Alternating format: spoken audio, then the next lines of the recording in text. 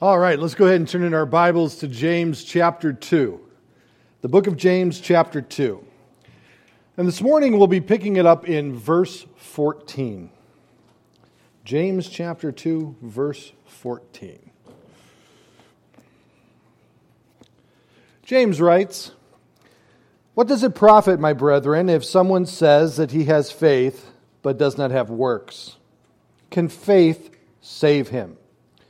If a brother or sister is naked and destitute of daily food, and one of you says to them, 'Depart in peace, be warmed and filled,' but you do not give them the things which are needed for the body, what does it profit? Thus also faith by itself, if it does not have works, is dead. But someone will say, 'You have faith, and I have works. Show me your faith without your works, and I will show you my faith by my works. You believe that there is one God. You do well. Even the demons believe and tremble.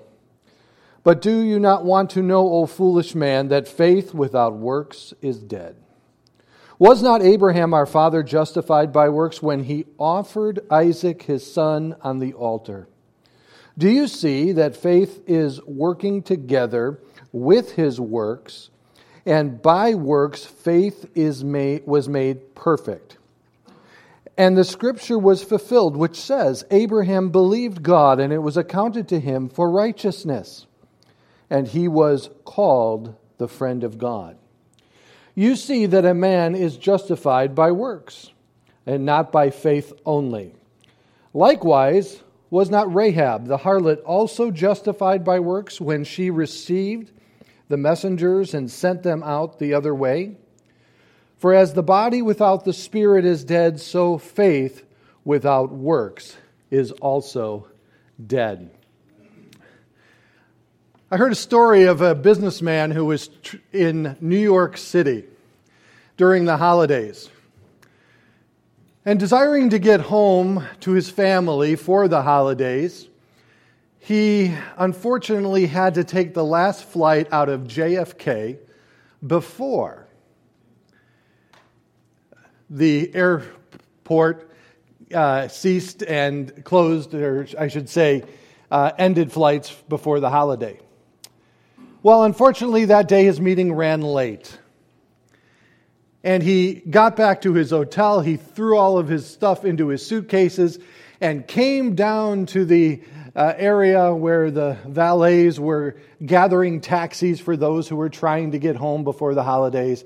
And if you've ever been in New York City, you realize that getting a cab is next to impossible at times. And even when you think you found one, someone comes in and snakes it out from underneath you.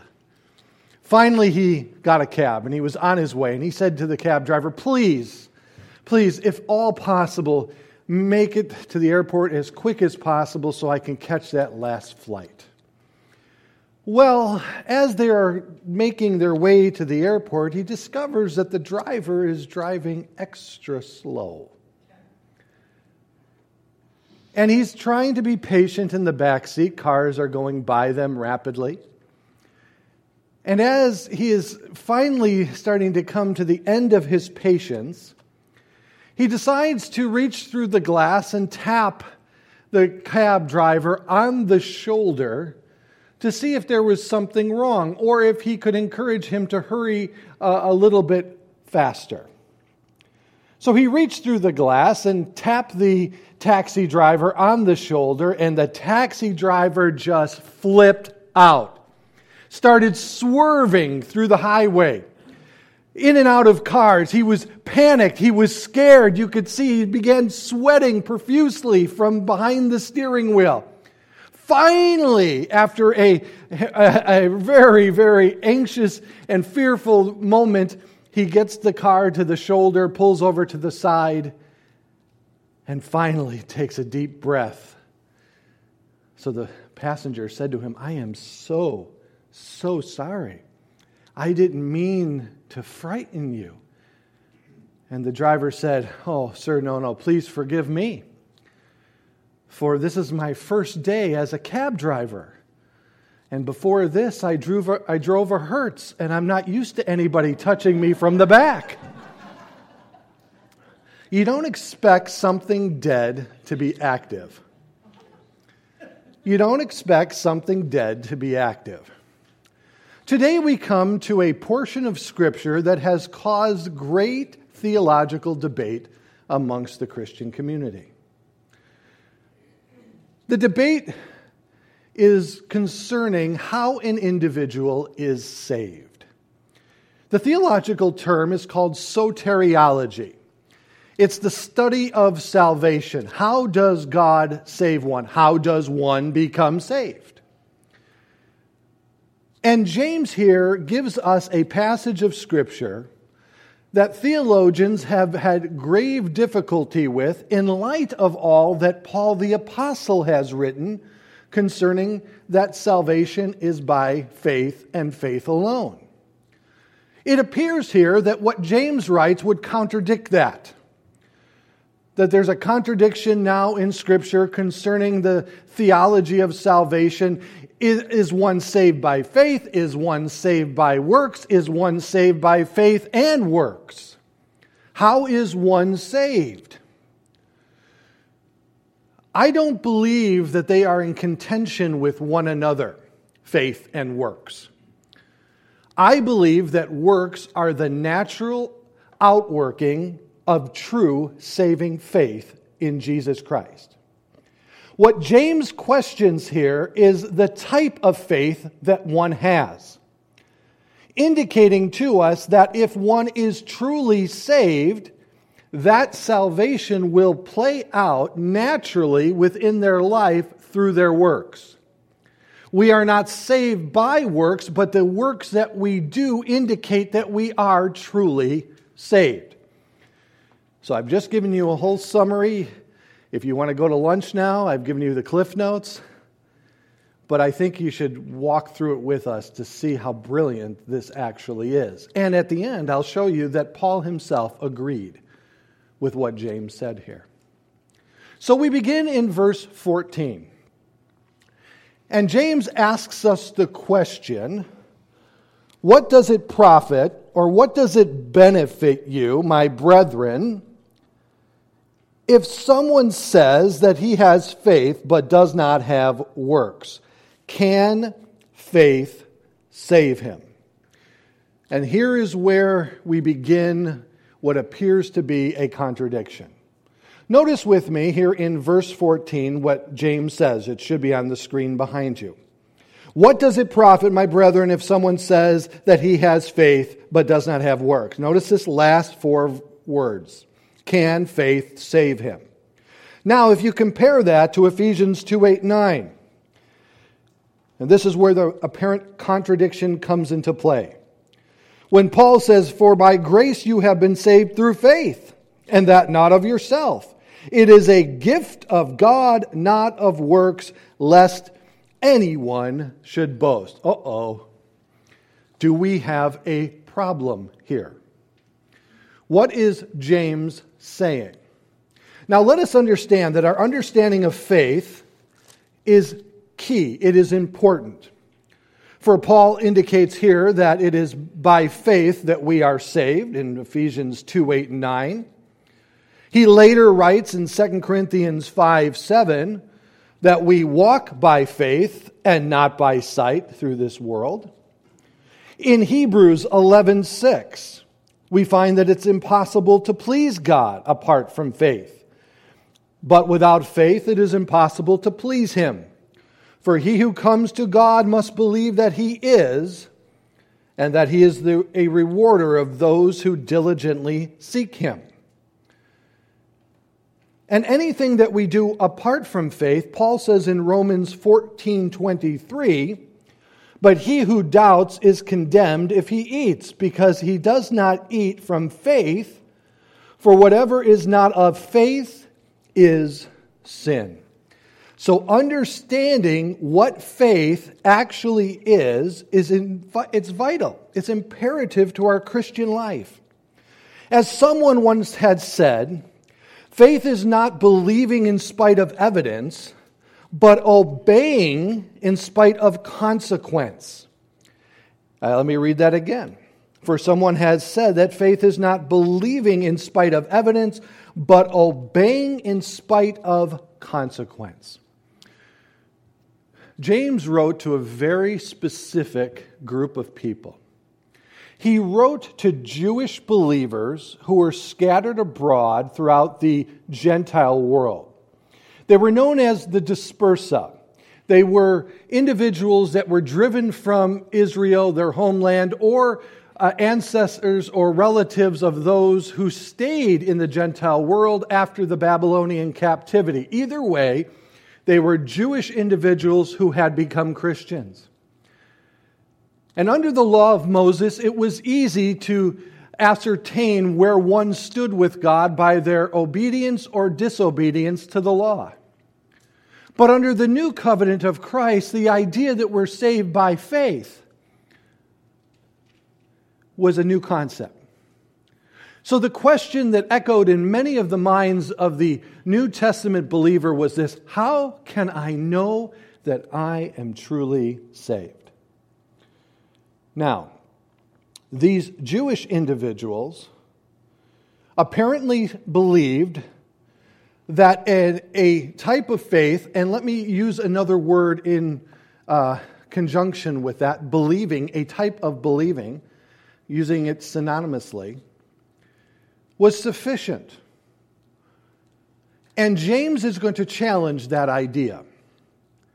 When James says here in verse 14, can that faith save you? Greek grammaticists believe that it should be rendered, can that kind of faith save you?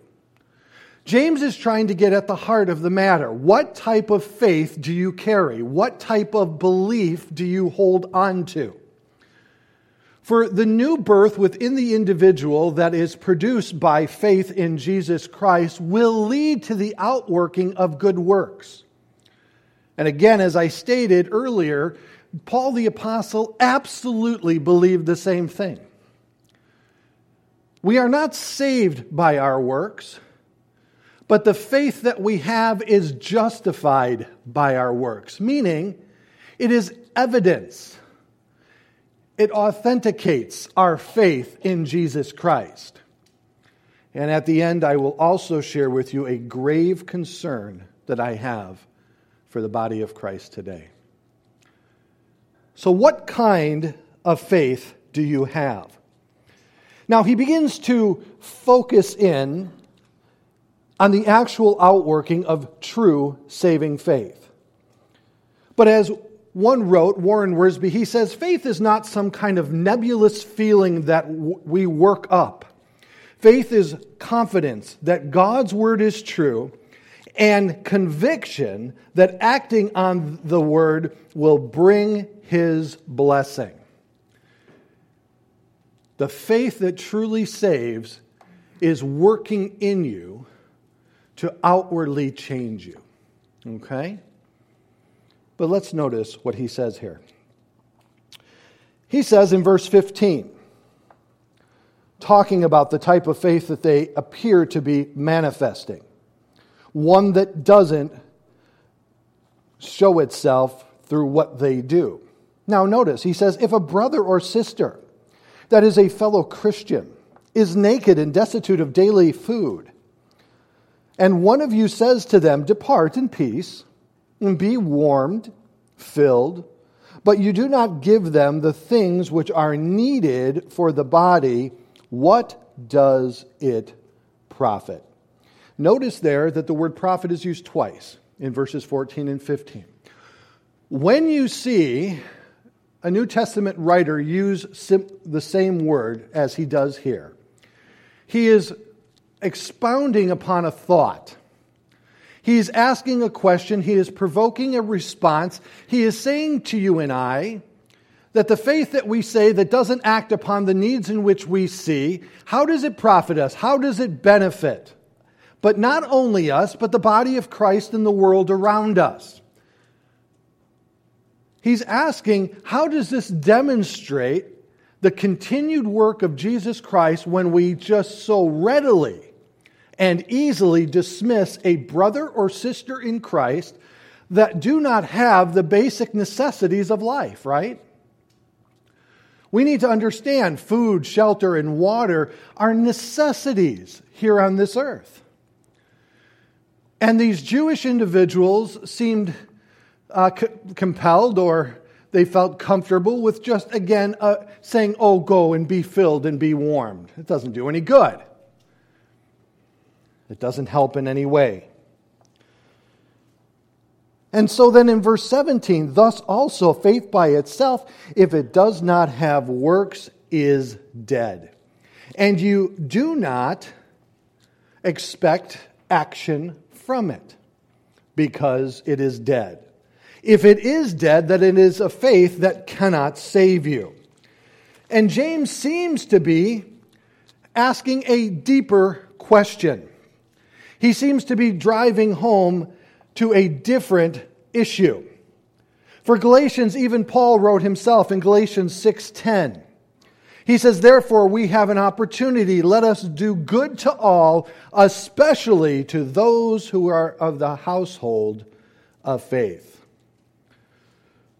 Whatever they believed, it wasn't enough to change their actions, and therefore it was not saving faith. As one commented, he said, the question in James 2:14 should read, can that kind of faith save us? What kind? The kind of faith that is never seen in practical works. The answer is no. Any declaration of faith that does not result in a changed life and good works is a false declaration. That kind of faith is dead faith. Even so, faith, if it hath not works, is dead, being alone. Even John Calvin wrote, when he stated, it is faith alone that justifies, for sure. But faith that justifies can never be alone. And the word alone there simply means by itself.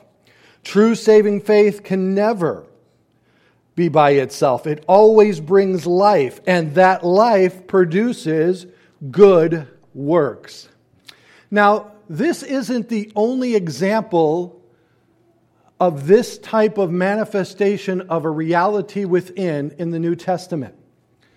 The same is true with the New Testament concept of love.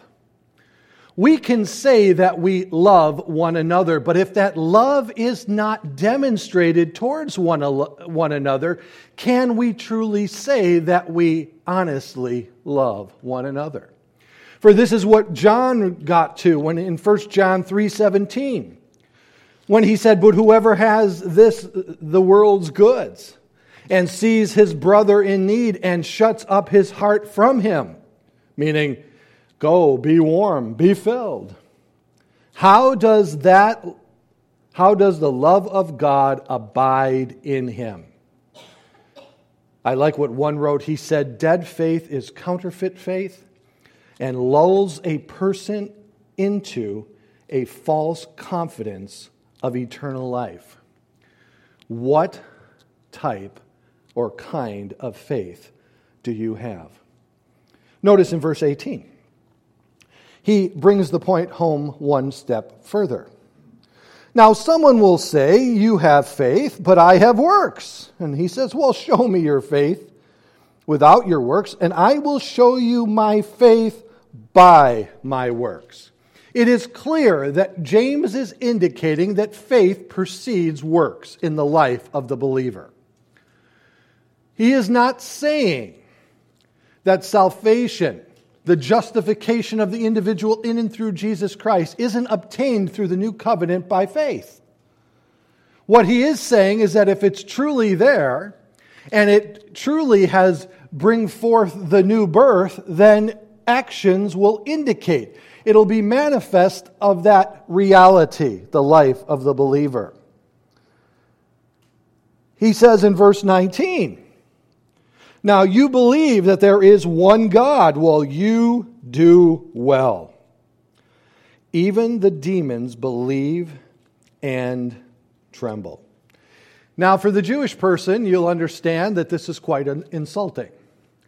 Remember when Jesus was walking on the face of the earth and the religious leaders tried to ascertain where Jesus received his authority from? They couldn't say from God the Father, could they? Because that would then acknowledge that he was the Son of God. So they immediately went to demonic spirits. He casts out demons by the power of Satan. And Jesus said, what house divided against itself can stand? So now James brings this to the attention of the Jewish individual. Oh, you say that there's one God. Good. That's right. It's true. Oh, and by the way, even the demons believe that. Theologically, the demons were quite astute concerning God, weren't they? They believed in the existence of God, clearly. They believed that Jesus Christ was the Son of God and acknowledged that openly. They realized the authority and the power of the Word of God, didn't they? As they were forced to obey it. And did they not proclaim, even after Jesus ascended into heaven, such as Paul, being one of his disciples, and confirming the gospel of his grace? And even the 7 sons of Sceva, when Paul went to cast them out. Remember, oh, Jesus we know and Paul we know, but we don't know you guys. And you know what happened next. The demons have a rich theological understanding of God. But that theological understanding does not provide salvation for them, does it? There's many who know about God, but I'm afraid don't know God. And I believe there's a distinct difference between the two. Remember, Jesus said something quite haunting in Matthew 7:21. When he said, many will stand before me and say, Lord, Lord, haven't we done all of these things in your name? And he'll say to them, depart from me, I never knew you. I never knew you.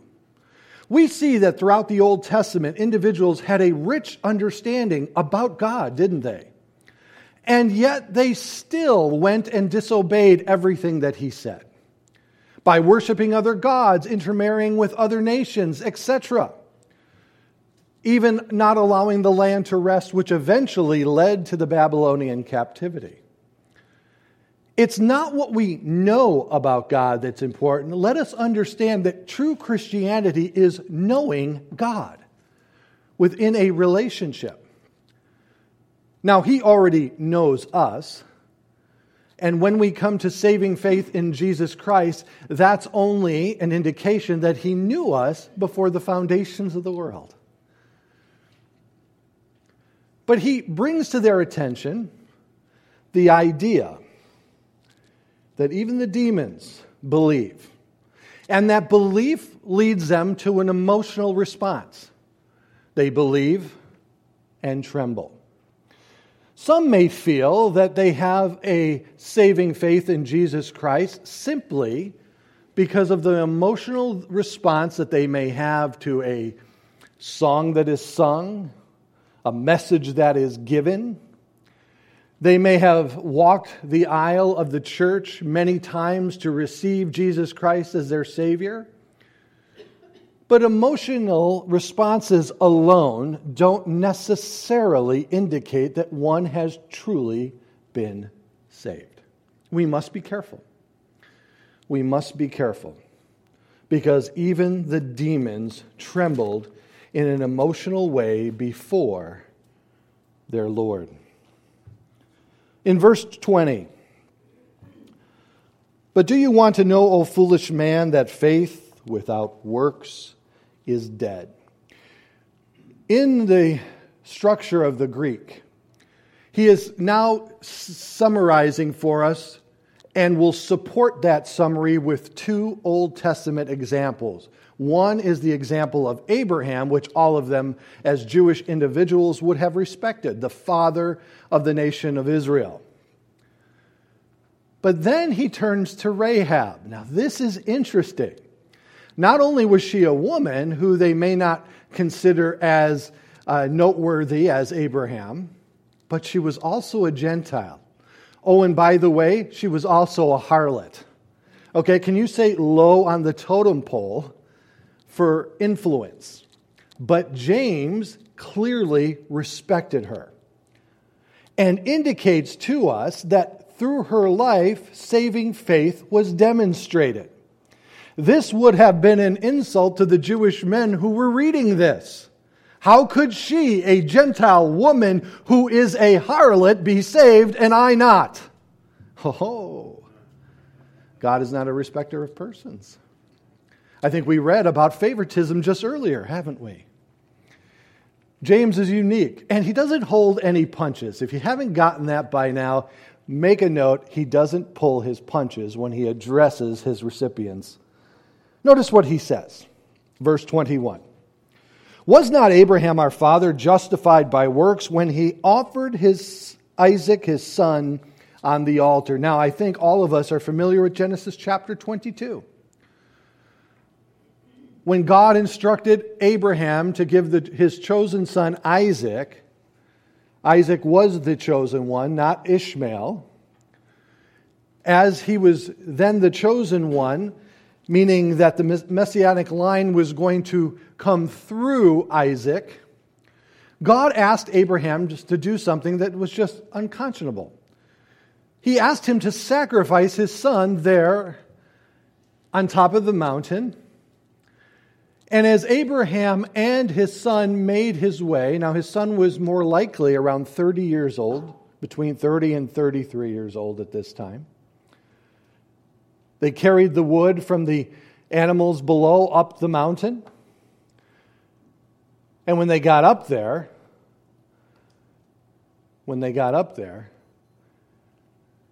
his son asked, well, where's the offering? Oh, it's you. There was a confidence, though, that God would provide himself an offering. It was a visual illustration of what God was about to do in and through the person of Jesus Christ. But the 3 days from the time in which Abraham was told by God to sacrifice his son to the day that the revelation was given to Abraham and a ram was provided, that God would provide himself a sacrifice, those 3 days, Isaac was dead in the mind of Abraham. And then on the third day, his life was spared and he was again alive to Abraham. And of course, they then proceeded to sacrifice the ram in which God provided on their behalf. Now, interesting that at the foothill of that mountain, Abraham already announced that he and his son would return. One way or another, he knew that God was going to fulfill his promise through Isaac. That mountain was the same mountain that Jesus Christ was crucified on some 1,000 years later. Now notice what is said next in verse 22. Do you see that faith, working together with his works, and by works faith was made perfect or complete? The promise that Abraham was given in verse 23, and the scripture was fulfilled which said, Abraham believed God, and it was accounted to him for righteousness, and he was called the friend of God. Now that actual promise was in Genesis 15. But James points to Genesis 22, showing how that faith worked itself out. It manifested itself in the life of Abraham to justify or to show and demonstrate that Abraham had true faith in God in fulfilling his promises. What's interesting in the book of Romans, Paul uses the same illustration of his belief being accounted to him as righteousness. This is justification, meaning that the account of Abraham, which was bankrupt before God, has not only been satisfied, meaning a debt been paid through the finished work of Jesus Christ, but also that he has been clothed with the righteousness of Christ, which is called the imputation of righteousness, meaning that God took off his filthy clothes and forgave him of his sins and then clothed him with the righteousness of Jesus Christ. That's what he does to each and every one of us, for each and every one of us, when we come to saving faith in Jesus Christ. What James is getting at now, though, is that look, so many years later, when it came down to the significant decision of the sacrifice of Abraham's son Isaac, he was willing to do so. His faith was genuine because he believed the promises of God. So there is no doubt that an individual is justified by faith. But the type of faith that one is justified by manifests itself through works. Not that those works obtain or maintain our salvation, but simply justify the fact that we have been saved. Verse 24. You see that a man is justified by works and not by faith only. Not in the sense of not being saved, but justified. The word justified there means not justified before God positionally, but justified practically before others. It was this open demonstration that individuals could see and notice and recall and say, yes, Abraham truly believed what he said he believed. And one summed it up this way. He said that what Abraham demonstrated was that true saving faith will seek to fulfill the will of God. But now in verse 25. Now likewise, was not Rahab the harlot also justified openly by works when she received the messengers and sent them out another way? Now, to the Jewish reader, this would have been astonishing. James, the head of the church there in Jerusalem, the stepbrother of Jesus, or the half-brother of Jesus, is now using a Gentile woman as an example, and she's also found in the Hall of Faith in Hebrews 11.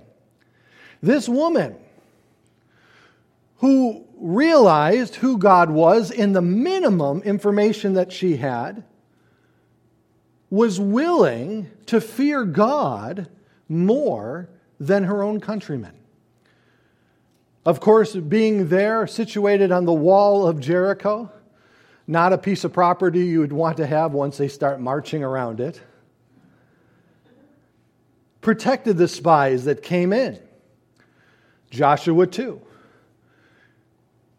And when she protected the spies, she asked and stated, can you please make sure that myself and my family are spared? Because we've heard of your God. We know what he's doing. And she was willing to put that fear, that reverence for God, before her fear of man before her. And God again saw her as one acting in true faith.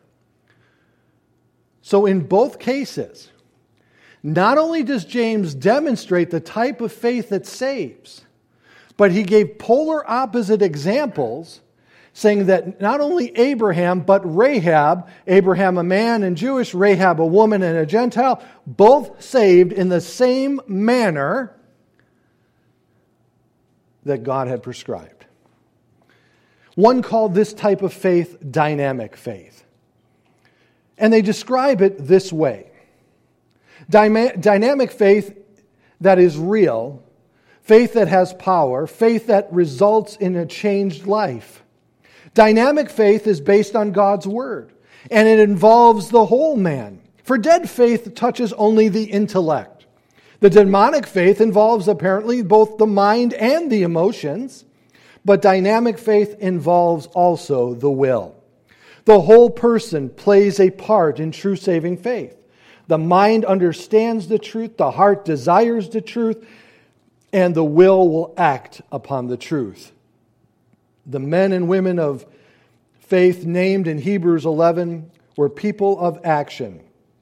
God spoke, and they obeyed. As one went on to say, dynamic faith obeys God and proves itself daily and works. Alas, we still have church members today who simply fit the description of those who have an intellectual faith, or whose faith is simply accompanied by emotions. In each and every case, James would ask them, can this faith save you? Now, when Paul wrote his epistles to the Gentiles, he was explaining to them how salvation was obtained through Jesus Christ. And there is no other clear statement that is found than in Ephesians chapter 2, verses 8 and 9. Most of you, I would imagine, have these verses memorized. However, though, these two verses alone do not fulfill the complete thought that Paul wrote. And I'm going to show and to demonstrate to you this morning that Paul absolutely agreed with what James said. That true saving faith will manifest itself in good works. When you look at the grammatical construction of Ephesians 2, 8, and 9, the thought is contained in 8, 9, and concluded in verse 10. Notice what he says. For by grace you have been saved through works. Let me read that again. For grace you have been saved through faith, and that not of yourself. It is a gift of God, not of works, lest anyone should boast. Verse 10. For we are His workmanship, created in Christ Jesus for what? What? Good works. He fully saw the outplaying of true saving faith demonstrated through good works, which God prepared beforehand that we should walk in them. When we get to Titus in the pastoral epistles, Paul made this abundantly clear. Notice in Titus 1:16, should be on the screen behind me. They profess to know God, but in what? Works they deny Him, being abominable, disobedient, and disqualified for every good work. Later he said to Titus again, this is a faithful saying in Titus 3:8. This is a faithful saying, and these things I want to affirm constantly, that those who have believed in God should be careful to maintain what? Good works. These things are good and profitable to men. So this apparent contradiction that we began with, we find is no contradiction at all.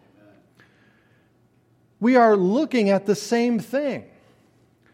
And Paul is clearly indicating that one who is truly saved will manifest that salvation through good works. No, the good works do not save them, but is evident of their salvation. Does that make sense? So I don't believe we have a theological conundrum at all. I just believe we are looking at the same subject from two perspectives. So, how can you tell if you are truly saved? Warren Wiersbe writes, he says, how can you tell if a person is justified truly by faith? If this transaction takes place between the sinner and God privately? Abraham's example answers that important question. The justified person has a changed life and obeys God's will. His faith is demonstrated by his works. This is what Paul was alluding to in 2 Corinthians 13, 5 and 6. When he wrote, he said, examine yourselves as to whether you are in the faith. Test yourselves. Do you not know yourselves that Jesus Christ is in you? Unless indeed you are disqualified. But I trust that you will know that we are not disqualified. He concluded by saying it is important that each professing Christian examine his own heart and life and make sure that he possesses true, saving, dynamic faith. The Bible instructs us to examine ourselves. Now, my concern. Within the Church of America, starting way back in the late 1980s, John MacArthur began to write concerning what he called easy believism. It was a gospel that wasn't truly based upon the biblical gospel. And his conclusion in his book was that unfortunately, over the course of time, many would come to a place where they believe that they are saved. And unfortunately, at the end, they will hear those words of Jesus, "Depart from me, I never knew you." As time has gone on in the last 10 to 15 years, I have grown personally concerned that many who profess to be Christians, we do not see fruit in their life. We do not see a heart or a desire for the things of God. We do not see their desire to be in fellowship with their brothers and sisters in Christ. They appear to have no conviction concerning sin and elements of the world that the Bible clearly tells us that we should not partake in. And yet believe that they are saved simply because they made a profession at one time without any fruit to substantiate that profession. Salvation is a matter of the heart, for sure. I leave the identifying of one who is truly saved to God, because He's the one that sees the heart and the mind of the individual. However, though Jesus and the New Testament writers told us clearly that those who are truly saved will manifest that salvation within their life. Now, you've heard me say many times that I believe we are all works in progress. We're all going to stumble. We're all going to fail time and time again.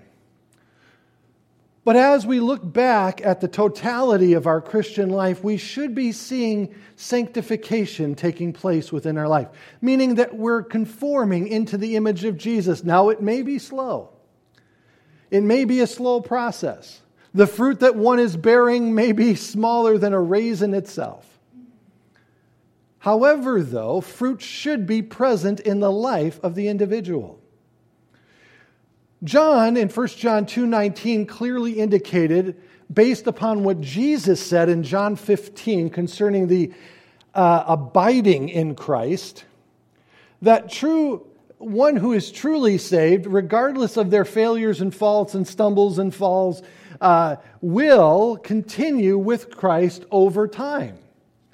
And I agree with my pastor, who absolutely believes that continuing with Christ is one of the greatest evidence of one truly being saved. Now, that being said, as we had just read, Paul clearly asks us, commands us to examine ourselves as to whether you are in the faith. Test yourself. As I opened a couple of weeks ago with the question, if you driving home this afternoon after church were pulled over and arrested by the Algonquin Police Department, and you are there and they're charging you and reading you your Miranda rights, and the charge against you is that you are being arrested for being a Christian, would there be enough evidence in a court of law to convict you of that charge? Today, the world is growing more and more difficult every day. There's more and more confusion every day.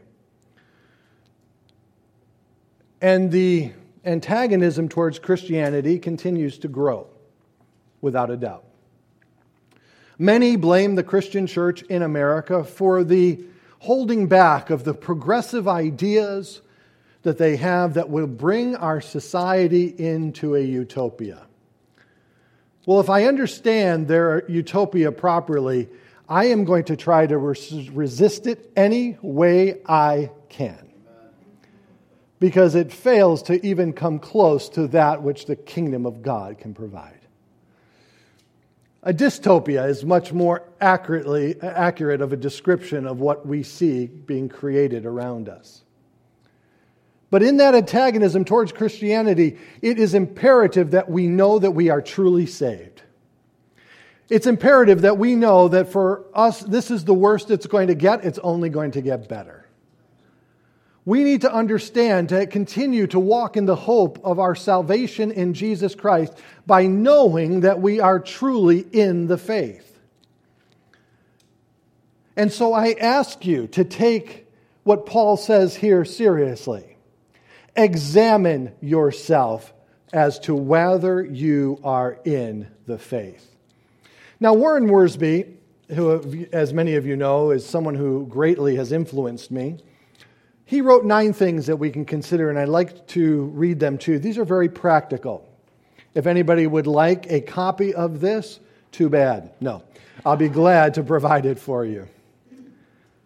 Here are some questions that we can ask ourselves as we examine our hearts. Number 1, was there a time when I honestly realized I was a sinner and admitted this to myself and to God? Number 1.